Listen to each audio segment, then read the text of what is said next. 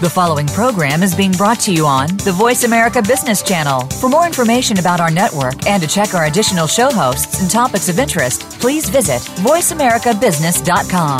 The Voice America Talk Radio Network is the worldwide leader in live Internet talk radio.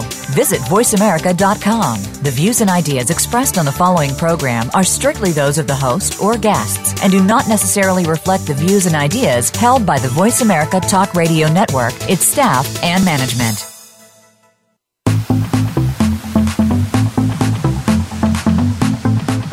Welcome to Amplify. We're the show that will help you take your message, whatever it may be, and get it out through social media, networking, and other marketing channels. Maybe even some that you've never thought of. Whether you're an organization, small or large business, or you just have the next positive message that's sure to go viral, you'll want to stay tuned this hour. Now, here's your host, Ken Rochon.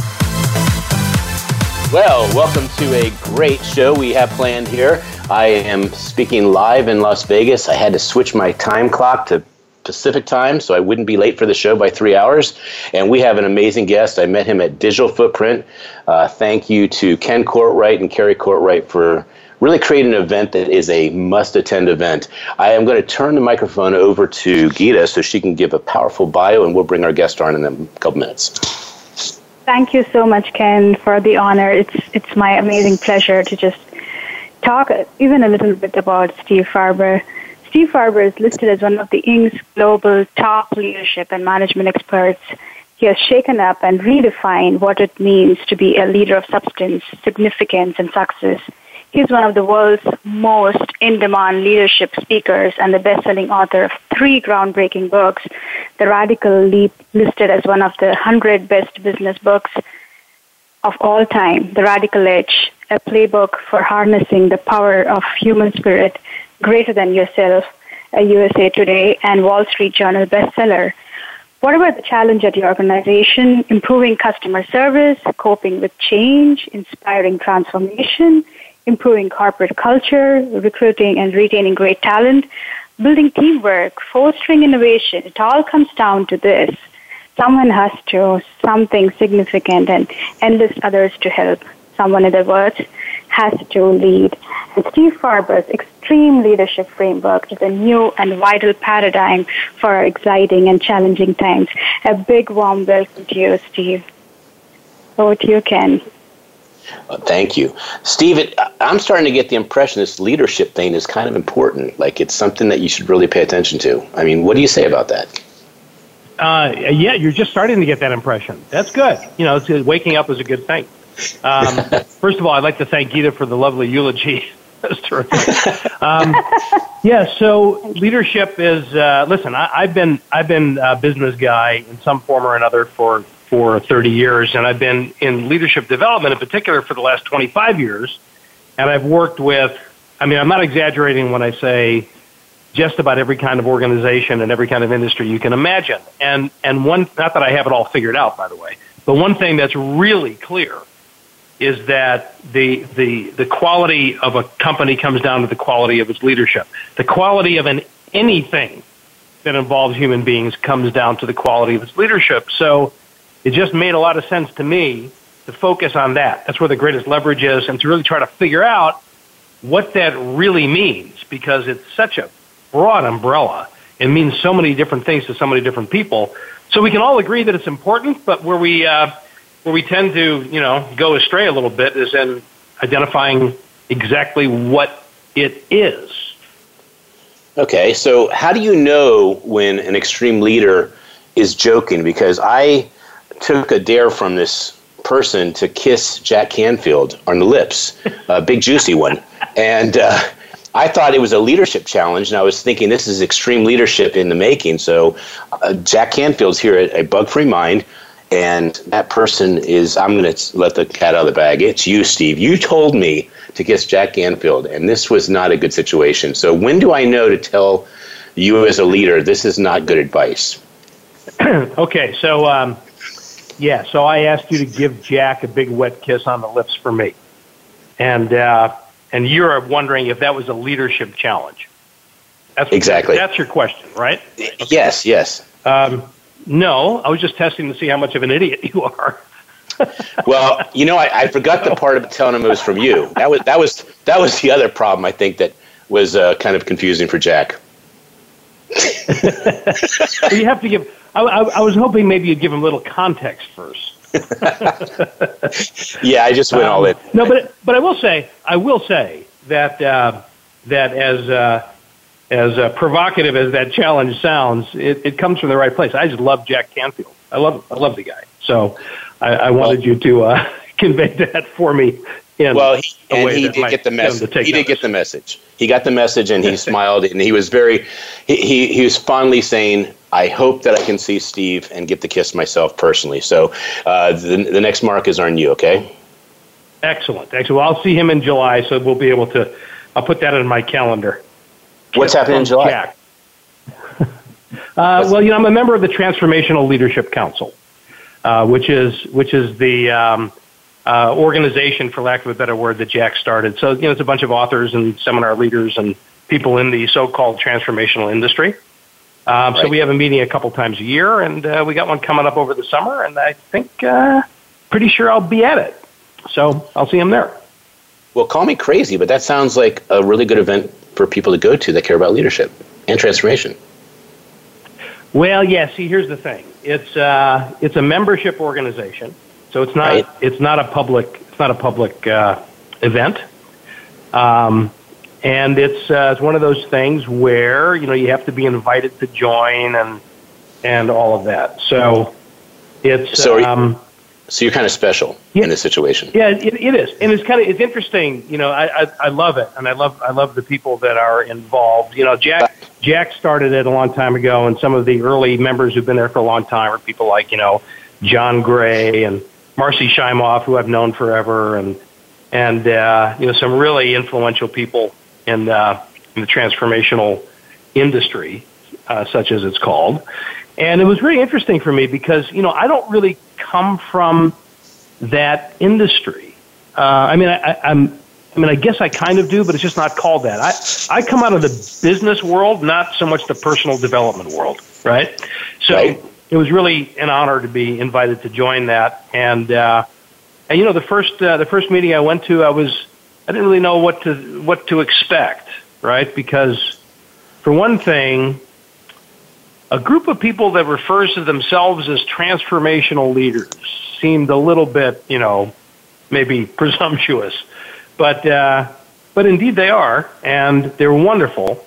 And I was kind of expecting to walk into a whole, forest full of massive egos, and I didn't. I just met some amazing people and have made some great friends. And that's where I got to know Jack a little bit. I can't say that I know him well, but we've talked for a couple of hours and hung out together, and honestly, I just freaking love the guy. He's completely genuine, authentic, very wise, and funny as shit. He's a really funny dude. So I'm happy to be a part of it. It's a great thing. It's very important to declare your intention. So his name for that group is him, in my opinion, declaring the intention of what he wanted to create with that group. Yeah, absolutely. And there's kind of something about when you say, I'm a member of the Transformational Leadership Council. There's something about that says, well, I damn well better do my best to live up to that. That sounds pretty lofty, and I do. I try my best to live up to that. I must say. Well, one of the reasons I wanted you on the show, Steve, is that I met you last year at the Digital Footprint. Really enjoyed your talk, and I'd certainly like you to share a little bit of the tips and the expertise that you brought to that event. But I read a Forbes article probably about a month or two later in which you said these are 6 events that entrepreneurs must attend events. And I was doing roughly 3 of them out of the 6, and I said, I got to meet this guy because he's actually in the know of what events really make a difference and where you should spend your time and where you're going to get the most value. So if you wouldn't mind sharing with the audience what those events are, or if you have any new ones you'd like to add. Yeah, so that was actually for Inc., not Forbes. Okay. And I write a column there that theoretically is weekly, but I'm a little behind. Don't tell my editors. I I don't want them chasing after me. But it's interesting because I wanted to call attention, to some of the better conferences, and some of them I've actually been to, and some of them I recommended by reputation. Okay. And Digital Footprint obviously was one of those, and I chose to focus on events that had a number of qualities to them. First of all, they're not pitch fests. You know what I mean? They're not. Yep. You know how a lot of these events, and maybe some of your listeners have been to more than one of these. A lot of these events are essentially a series of infomercials where each speaker finishes with a compelling offer to run right now to the back of the room and buy this deal that's special for you today. And if you don't do it, you're doomed. I hate those things. So the ones that I chose to focus on were not that. Now maybe there's a little bit of selling that goes on, but if it does, it's very subtle and very it's done in a nice sort of way. Yeah, and authentic, and plus conferences that have really good content, and conferences that have really good fellow participants. So I mentioned Secret Knock, which I'll be going to here in a couple of weeks, I guess it is. CEO Space, which I've been to a couple of times, and now I'm on the faculty there.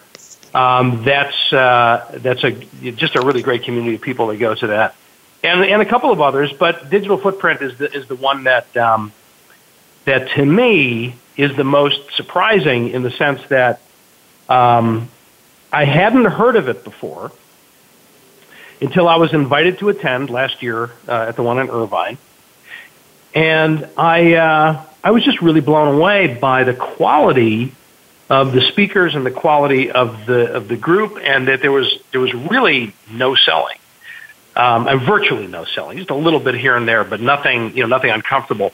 So then I went back this year at the one in Atlanta, which just happened. What was it, last month, I guess?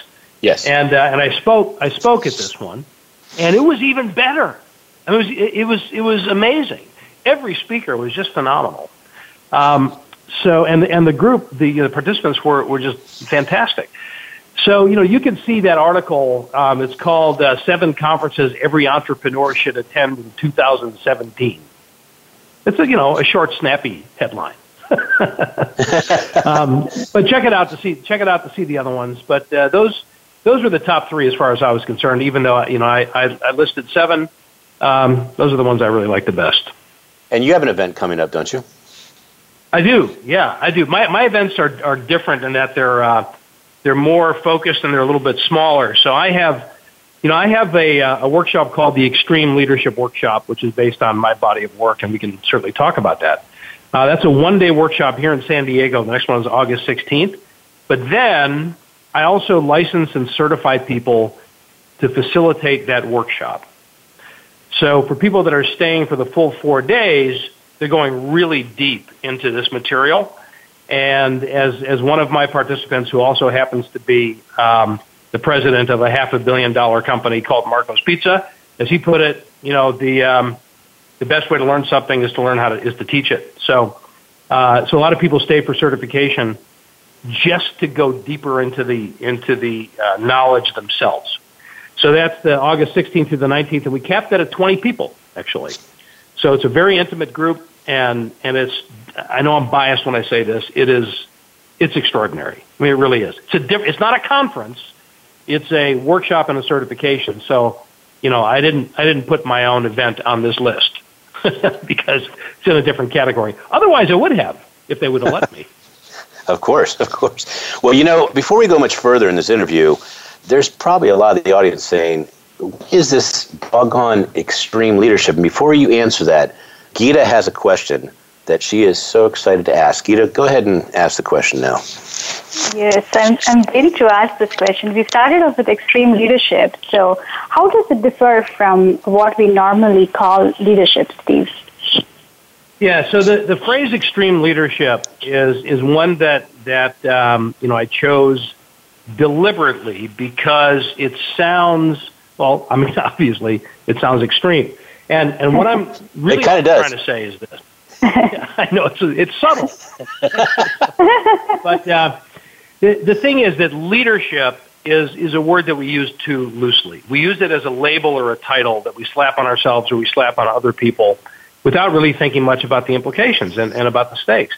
And it's become, just a designation of a position of authority. And leadership is not about that. It's not about your position. It's not about your title. So if you have a title of, let's say, CEO, it doesn't automatically make you a leader. And if you have no title, you're a solopreneur, or you work for somebody else and you're on the front line, it doesn't mean that you're not a leader or can't be. But leadership is anybody, a leader is anybody, regardless of their position or title, who sticks their neck out in order to change things for the better. That's real leadership, and that's extreme. In other words, real leadership is extreme leadership and vice versa.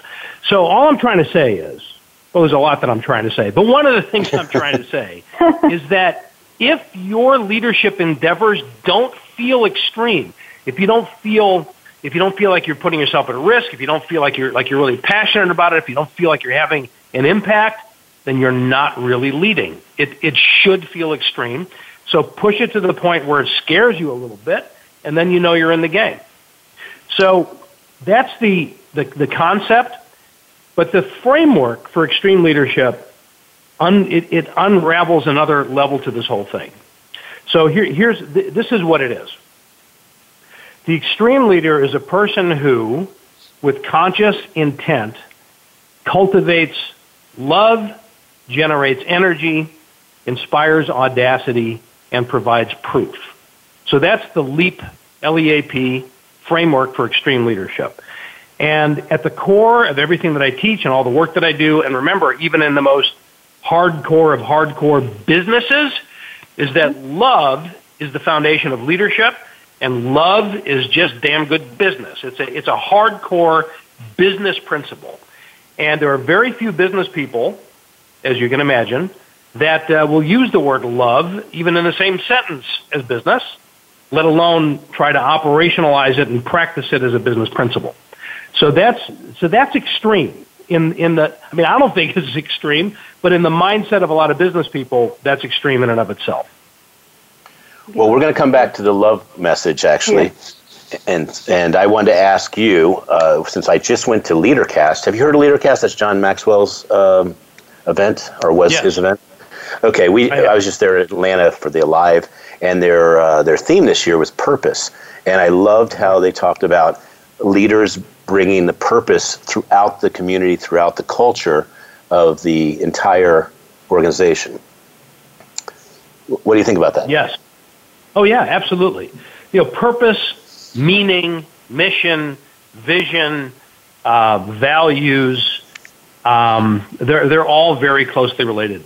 And, it's great because it's a conversation, having come from the leadership development world and the organizational development world and consulting and coaching and all that for the last 2.5 decades. This is a conversation that we started having quite some time ago. I mean, in the mid-'90s, we started having, real conversation about meaning at work. And right. I'm gratified to see that the conversation is not only continuing, but it's expanding. So now it's getting to the point where, when you look at the millennial generation and the next generation, that's coming up after them, this is not going to be a question of, oh, by the way, is this meaningful work? It's just going to be an expectation. I want to do something that has purpose. I want to do something that's going to have an impact. I want to do something that's going to change the world. This is what more and more becoming the expectation for new talent that's coming into the workplace, and it's a phenomenal thing. People in my generation and our generation, we've been kind of trained to believe that purpose and meaning and value are things that you experience at night and on the weekends. And work is something you do to make money, period. Right. Mm-hmm. But what we're all coming to understand is that they are not mutually exclusive ideas. It's not that you can't, this idea you can't mix money with meaning. Of course you can. Of course you can. We should be making money, experiencing personal joy and meaning in our lives, and changing the world for the better all at the same time. This is what I refer to as the radical edge, which was the primarily the topic of my second book. But that's the idea. It's like we need to integrate all of this for one very simple reason. We're one person. We're not a different person when we go to work or a different person when we're with our family. We play different roles, but we're the same person. And I mean that literally. The same person. Same DNA, same blood coursing through our veins, same memories, same everything, right? And this idea that somehow we're different is something we just made up. It's bullshit. We just made it up.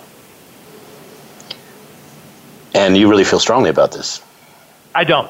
No, I'm just making that up. I think it's. No, we got in a pretty big quarrel before the show, and I wasn't even going to bring this up, but you are so anti-cooperation, and I am the complete opposite of that, and I believe collaboration is really important. In fact, at the thankfully Sharon Frame and Geetha got me into this LeaderCast event, and I saw the power that a leader has when they bring out the best in people and not looking for what that's such an important quality. Who do you think is a great leader right now that's showing, really good examples of how to be? So first of all, I want to make sure that your listeners understand that I was speaking tongue-in-cheek when we were talking before. I'm not anti-collaboration. I think love is important, but collaboration is stupid. That doesn't make any sense. Of course, working together to accomplish something extraordinary is the only way that we're going to change the world. As far as great leaders, I'll answer that. I'll give you one example. But I'm only going to give you one because I'm a little reluctant to answer that question. And the reason is when I talk about leaders that they're famous leaders. They're not the kind of leaders that you and I work with every day, unless we run in that circle. And the way most of us experience a celebrity leader or a politician or somebody in the news is through the news, through the filter of the media and sound bites and all of that. So I don't want to hold anybody up as an example unless I really know them. But the one exception I would make to that is Warren Buffett. I don't know him personally. I've never met him. I've read a lot about him. There's a great documentary about him that's out right now on I think it's HBO, if I'm not mistaken. And it's phenomenal. And what I love about him is that here's a guy who is so brilliant with numbers, and that accounts for a lot of his success and his ability to determine, undervalued companies and buy them at the right time and all that. But what he does, and I think I might have quoted him in the speech that you heard me give, Ken. Yes. He says even when all the numbers look great, before he buys a company, he has to sit down in the same room with the CEO, and he has to look into his or her eyes, and he's looking to see if the love is there, if the love of the business is there. So he recognizes that it's not all about numbers. Numbers are important. It's a big part of determining economic value, but ultimately it's about the heart. And then in his example, to take his billions of dollars and decide to give it away because, as he says it himself, I don't really see what utility it has for me to have all this. It's going to have a much bigger impact if the right people, are using it for good things. So he gives it to his pal Bill Gates at the Gates Foundation, and I just think that's an incredible example to set. So he's the only celebrity that I would hold up as a guy that I think really exemplifies extreme leadership in a lot of ways. But again, we look at him and we go, we're not Warren Buffett. I don't work with Warren Buffett. So for me, I get my inspiration from the people that I meet every day that nobody's heard of. they're famous in their own organizations. They're famous in their own business because of the great work that they do. And I can name several of them, but you wouldn't know who they are. So instead, I'd like you to, I focus on having people become the extreme leader they can be in the context in which they work. Well, I will just say that Ken Courtwright, a lot of people may not know him, but he created this digital footprint, and inside his business of sharing technology, he gives an opportunity for everyone to donate whatever they're comfortable donating to a cause like to feed a billion or whatever the causes he brings on stage, and they get $2,000 worth of the video that covers the entire event, that memorializes obviously all the notes you'd have to take. And I think that's a brilliant way of mixing the leadership with contribution and purpose. So, yeah, I do too. And I also, to be hyper vigilant about what I'm saying here. I agree with you.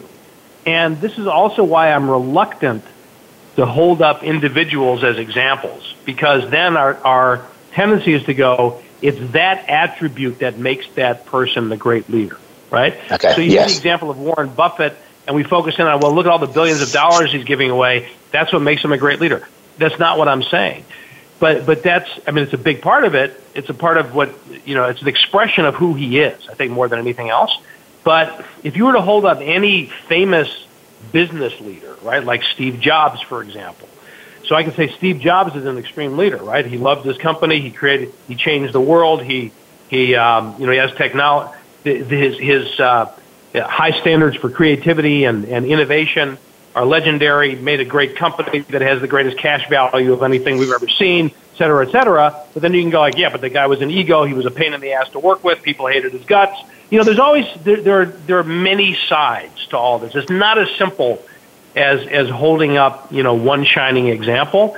So that's why I like to focus on what are the attributes that we each need to develop in our own way to become the kind of leader that can change at least our piece of the world for the better. And I didn't make this stuff up. This is based on years and years and years and years and years of lots of observation, being involved in a lot of research and being influenced by great, amazing mentors. I will tell you that even though it's not 100% of the equation, if you can learn how to cultivate love for what you do and who you do it with, generate energy around the purpose and cause that you're working towards, inspire an audacious mindset, which is a mindset that's not encumbered by normal constraints and is really focused on blowing the roof off of this place in the most positive sense, and proving yourself through your own actions every day, love, energy, audacity, and proof, you're going to find a way to do that in your own context, with your own style, through your own voice, your own authenticity, and by focusing on those elements both individually and then taking those principles and applying them culturally, we can really change things. And examples are important. I tell a lot of stories, as you know, but it's really focusing on those attributes and asking myself, what can I do to more fully live out those principles? I have found them to be the magic bullets in this whole thing. Well, without getting too political, what would you say are the attributes people could learn from, for instance, Obama and Trump to be a bigger, more effective leader? Man, our weather, it's a little cloudy here today. How's the weather where you are? Man, I'll tell you, we're getting a lot of weather here. Answer as you wish. Was that an eloquent dodge? Did you like how I changed the subject on that? So listen, I'll say something about that, but I want to preface it by saying I do not talk about politics. And, for reasons that I think are pretty obvious to everybody, we are so polarized. And it doesn't really matter what the point is, that oftentimes people miss the point of an example just when it's mixed in with a name that they feel strongly about, either positively or negatively. So let me say this. Regardless of who you are as a politician or who you are as a leader, what I would love for everybody to understand is that once we are in a position where we're recognized by others as being a leader, as being in a leadership role, people watch everything we do. And they listen to everything that we say. And those things that we say and those things that we do are interpreted as direct reflections of who we are and what we stand for and what we're asking other people to do, right? So regardless of what you think of, say, Donald Trump's politics, what I would say to him, and this is never going to happen, but if I were invited to give my feedback, it would be just to remind him of that you don't, listen, when you're communicating as a citizen, that's one thing. When you're communicating as the President of the United States, people give symbolic meaning to everything you say, whether it's in the form of a tweet or an offhand remark. And I think I just, a lot of people have given this analysis that this is a new arena for him and maybe he just doesn't understand it. And I think sometimes I just wish that all of us, no matter if we're Trump or Obama or Jane Smith, that once we're in a leadership role, to understand that our own words and our own behavior is our raw material. That's what we can use to hold ourselves out as an example, and to understand that people are going to be taking their examples from us, whether we intended or not. It doesn't really matter what our intention is. That's the reality is people watch and listen to everything that we do. And this is true. You don't have to be a politician for this to be true, right?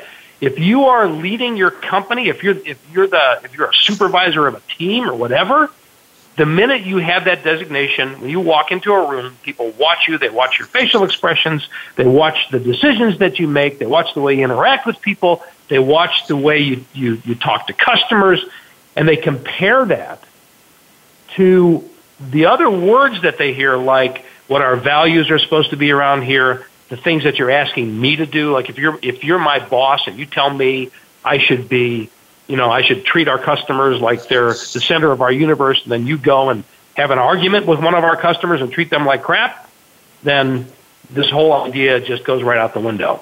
So your own credibility is the foundation for what you're asking me to do. Does that make sense? It totally does, and thanks for answering the question. I wonder where your inspiration came before you read your own books that you wrote. What books did you read that inspired you to take on this topic? Yeah, there are several that are really deeply inform what I do, and they're all. I'll name at least three, and just as important as the books are the people who wrote them. Mm-hmm. Because they're also my mentors. So first and foremost, if I had to go in order, I'd say the top of the list is a book called The Leadership Challenge by Jim Kouzes, that's spelled Kouzes, and Barry Posner, Posner. It's just about to come out in its sixth edition, and it is the definitive work on the definitive research on leadership. So if you haven't read it, you really need to read it. And Jim was one of my mentors. So I worked at a company called the Tom Peters Company for through the mid '90s, and I started there in '94 and left in 2000. I was vice president of that company, and that leads me to the second, which is Tom Peters, who's the author of many books, including In Search of Excellence. The ones that had more of an influence on me were a little bit more, they're giant books, but not quite as well known as In Search of Excellence. A book called Liberation Management, and another one called Thriving on Chaos, which still are just amazing books. And then finally a book called Leading Out Loud by Terry Pierce, who is one of the finest executive coaches on the planet. And it's all about authenticity in leadership and authentic communication. And those books have deeply informed my own work, as well as the authors that wrote them. They're all people that I know personally and have been significant mentors in my life. Awesome. I'm going to check them out. If someone was to take a hankering to this extreme leadership and they were to look at your three books, which one would you recommend they read first? my knee-jerk reaction is to say The Radical Leap. So there are 3 books. The Radical Leap is the first, The Radical Edge was the second, and the third is a book called Greater Than Yourself. Which I think should have been, it should have been The Radical Greater Than Yourself, just so you know. No, it's just Greater Than Yourself. We took a departure from the radical thing in that title. The Radical Yourself. So Leap and Edge, as I like to call them for short, are really kind of continuations of the same story. So, and they're all stories, by the way. They're all novels. So, if you don't like the typical business book, then you'll enjoy these because they're novels, they're stories, and I've been told they're pretty good. So, The Radical Leap is really the foundational book. That's the one that lays out love, energy, audacity, and proof.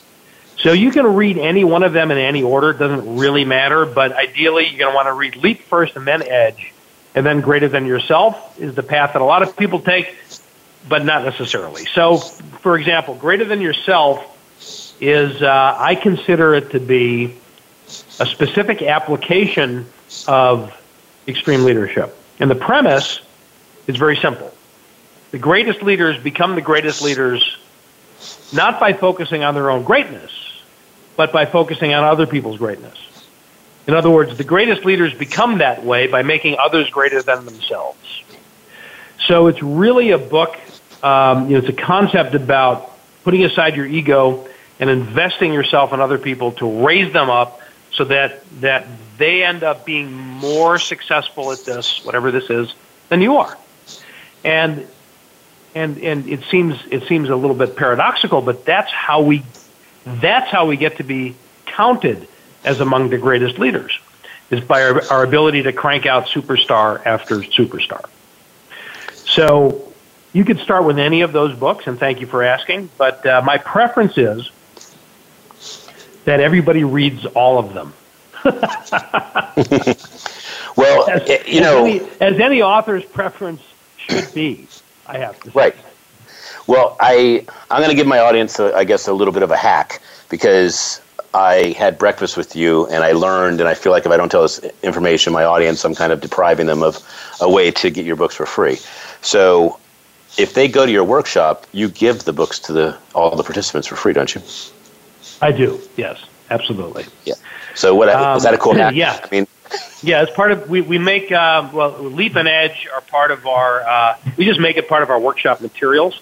So we have a really cool setup of participant materials with, not just, the standard workbook that you get there, but also, what we call a daily handbook for extreme leaders, and then those books and a couple of other goodies that we give away. And, so yes, that is a great way to get the books. That's my preferred way. Come to the workshop and get them there. Well, I got to admit, I wasn't even going to go to the workshop, but when I heard there were free books, I was like, I'm going to the workshop. Yes, that's usually what pulls people in the door. I know that you were wanting a lot more political questions, but if you don't mind, I have a question that's really off base, nothing to do with politics. Is that okay? That'd be great. What is your favorite musical instrument, and who's your favorite artist? Because you're in the music quite a bit, aren't you? I'm a guitar player. I've been a guitar player since I was 13 years old, which is, if I do the quick math on that, a long time ago. So, yes, a guitar is my favorite instrument by far. And I think it's partially because I'm a player, so I really, when I hear a really great player, like, and I'm a blues guy primarily, although I love all kinds of music. When I listen to Stevie Ray Vaughan, when he was really at his best, it's a spiritual experience for me. So, and partially because I know what it takes to play like that, and it's so far beyond what I'm capable of that it has kind of that magic quality to it. So yeah, I'm a huge music fan. I'm working on really bringing the music and the performance of music more fully into my professional life, and it's become kind of a new old passion of mine again. to the point where in my keynotes now, I didn't do this at Digital Footprint because I didn't have much time to work with, but I actually have been playing music, playing the guitar in the context of my Extreme Leadership keynotes, and That's very cool. It's really been something. It's been really well received, and it's been incredibly gratifying. What do you think of Eric Clapton? What do I think? What? Eric Clapton. Eric Clapton. So here's what that sounded like. Yeah, this I'm in a hotel room, and I'm hoping that you were hearing me. But Eric Clapton is who I asked about. Oh, Eric Clapton. I've heard of him. Yeah, he's a guitar player. Yeah. No, I like Eric Clapton a lot. I have great, tremendous respect for who he is and what he's done and his playing. But I wouldn't count him among my favorite players.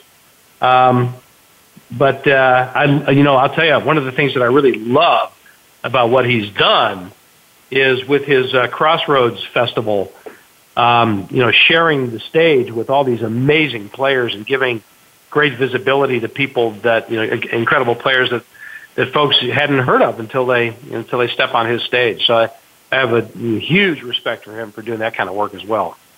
And I was kind of going that direction with the Extreme Leadership theme of someone like Bono. Bono uses his platform, his music, to actually make a huge difference in the world. And I was wondering if you had any other examples or people that you love as musicians because they live in extreme leadership.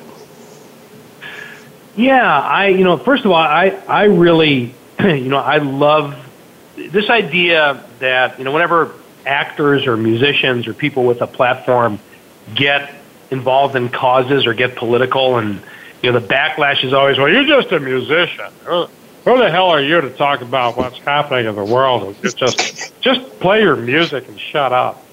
Is insane to me, because it's like saying, oh, you're an accountant. What the hell do you have to say about? Or you're a plumber. Or well, we're all a something.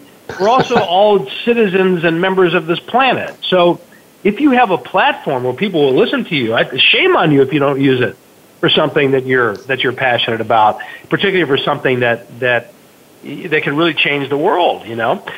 Politics again always gets a little bit polarizing, but to really take on a cause or just to help people. So there are in general, I like it when people do that, when they're using that platform to spread some good, or to respond to a crisis, or to galvanize people to cause to cure a major social issue. I just love it when people do that from any stance. So if you got a big platform like Bono does, then yeah, absolutely. But I'll tell you one that you haven't. This is going to sound a little bit out of left field. There's somebody that I've come to know very well over the last several years, and his name is J.J. French, whose name you probably don't know, but you probably do know the band Twisted Sister. Of course. Yeah. So J.J. We're not going to take it. Founder of. Yeah. So Dee Snider is the famous frontman for Twisted Sister, and their famous songs are "We're Not Going to Take It" and "I Want to Rock." And "We're Not Going to Take It" is one, if I'm not mistaken, one of the most licensed songs ever. And so JJ is the founder of the band. Not only is he a guitarist for the band, but he's the founder, the manager, the owner of the brand, and he's the business guy. And he's brilliant, and he's hilarious, and he's an entrepreneur. So he's actually been writing for Inc., so you can look him up there. And basically what he's doing is taking his experience in the rock and roll business and sharing what he's learned with other entrepreneurs from that business, because he is like a quintessential entrepreneur, a brilliant guy. So I know his story really well because we're actually working on his book. I'm helping him with his book to capture all these ideas. That's really very cool. And it's we're just getting going with it, and we're going to try to have the manuscript finished up by November and then release it next year. But I love that. So here's a guy. He's not so much using a platform. I mean, they just had their they had their a farewell tour this last summer, 40 years. 40th year. That's crazy. So, they're still in business from the licensing standpoint and all that. They're just not touring anymore. But he's using his platform as a way to share his knowledge, to share his learning with other entrepreneurs, so that they don't, for one thing, make the same mistakes that they did. And these guys, their story is amazing because they failed and failed and failed and failed and failed and succeeded and succeeded and failed and then succeeded and then failed and then succeeded and then failed and then made it big. And that's just a slight exaggeration.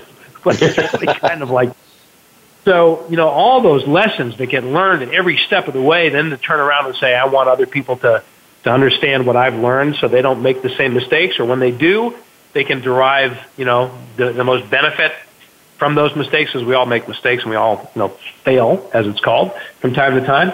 So it's really been fun to be to get a glimpse behind the curtain into the rock and roll business and see how really it's just another business, and the lessons are pretty universal. Well, I'm thinking about Jack Canfield, how his presentation today really speaks to the point you're making in the show about extreme leadership. He talks about persistence, he talks about asking better questions, and one of the questions he said, if this can't happen, then how could it happen? And it's really thinking in a way, for instance, for his book, he said, okay, 144 publishers have turned us down, and you just turned us down as well. What would it take? How could this happen? And the guy says, if you can get 20,000, if we get 20,000 books to sell, we'd have the money to do the editing, distribution, everything. And so for the next year, every time he went in a presentation, he passed out papers to his audience and said, if you will commit to so many books, we need to add them all up. And he got his 20,000. That's how, and the rest is history. So everything you've been saying today just really aligns so much with the person that you said really is a hero of yours too. Well, as I'm fond of saying, if I could be so presumptuous as to quote myself. Actually, hey, wait, before you do, I want to ask a favor. You did an impersonation about 3 or 4 minutes ago of a guy who'd had about 3 gin and tonics and was saying, who are you to use a platform if you're a musician? So if you'd like to do this quote so no one will know it's exactly you, that'd be pretty cool. Well, no, I actually have to. I have to take because it's a first person quote. Okay. Okay. So here it is. But I can still say it in that if you like, along the lines of, just to give it the right context. You said, listening to Jack's message is very congruent to this message, and that's because I'm not making this shit up. Yeah. I'm making this up. It's not like I came up with this stuff in a vacuum, and isn't it amazing that other people have arrived at the same conclusion? My conclusions, and conclusion is too strong a word because I don't think anything is conclusive, but where I've arrived with all these ideas is based on observation. It's based on experience. It's what works. What have I seen that really works for people? And when I, really, after spending all this time in business, when I strip away all the norms and the expectations, I just ask what really works. The people that are incredible leaders that I've met over the years, what do they have in common? And it's really a very simple, profound conclusion. They love what they're doing. They love who they're doing it with. They want to see their people become more successful than they are. They don't try to grab the glory. They just want to make a difference. So when I say, yeah, it's really all about love, and somebody else says, well, I've seen that already. Well, of course you have. That's the whole point. So a lot of times I'll hear feedback like, somebody will read Greater Than Yourself, for example, and they'll say, wow, I've already been doing that. I just didn't know what it was called. And that's exactly right. This is based on lots of observation of people that do this kind of thing and therefore get their success. I'm just trying to capture it and put it in a format that's entertaining for people, that's relevant to people, that's applicable, so there's not theory and philosophy, but it's really, right down where we live so we can begin to take new steps to accomplish new things. Is this accurate, Steve, when you say take yourself out of the equation so you can focus on who you're serving as a leader? Is that I don't know with that speaking for myself, because I try not to advocate for anything that I am not at least really striving to model myself, right? But I can't say that I fully take myself out of the equation, but I can say that I'm pretty good at setting my ego aside and asking what's right for this person that I'm serving. The adage or the mantra or the manifesto that I use is do what you love in the service of people who love what you do. So you're in it in that you're doing what you love, but you're using that in order to serve people, to give great value to other people. Gotcha. To such an extent that the result is they love you in return. So we're never taking ourselves fully out of the equation. We're just not in it to feed our own ego. That's the key. Gotcha. That's the distinction. Well, I know that Geetha has a question that's related to your comments on love. So, Geetha, why don't you ask that question? Yes, indeed. Steve, you just mentioned that love is just damn good business. So, can you elaborate a little more? Because it's generally, people tend to think that it's too soft and squishy, especially mostly business people. So, can you elaborate a little more for us, please? Yeah, sure. So I understand that, business people tend to brush that off and call it, California touchy-feely hoo-ha crap or whatever. Kumbaya, and it's so far from that. And here's the business case for it in a nutshell. As business people, we want our customers to love our product, service, company, etc. Right? We want our customers to love us, to love what we do for them. If they don't, if they're only satisfied, we have no loyalty because they can get satisfied anywhere. When they love us, that's where the money comes from, that's where the loyalty comes from, that's where the word of mouth comes from. So any business person worth his or her salt understands that our objective should be to have our customers love what we do for them.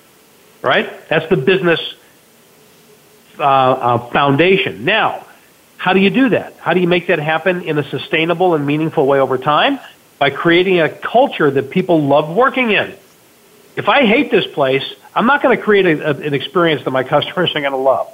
If I love this place and I'm more committed to it, I'm going to be more creative, I'm going to be more productive, I'm going to be more innovative, I'm going to be more responsive to our customers.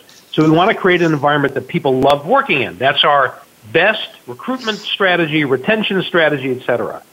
And therefore, there is no way to do that. There's no way to create that kind of culture unless I love it myself first. So it's really about my own personal connection to the work that I do, manifesting that on a cultural level so it becomes part of what we do, and that becomes part of what our customer experiences. So it's just damn good business. If we start with what we want our customers to experience and then work it back from there, we're left with no other conclusion than I need to cultivate my own love for the people that I work with and the business that I do.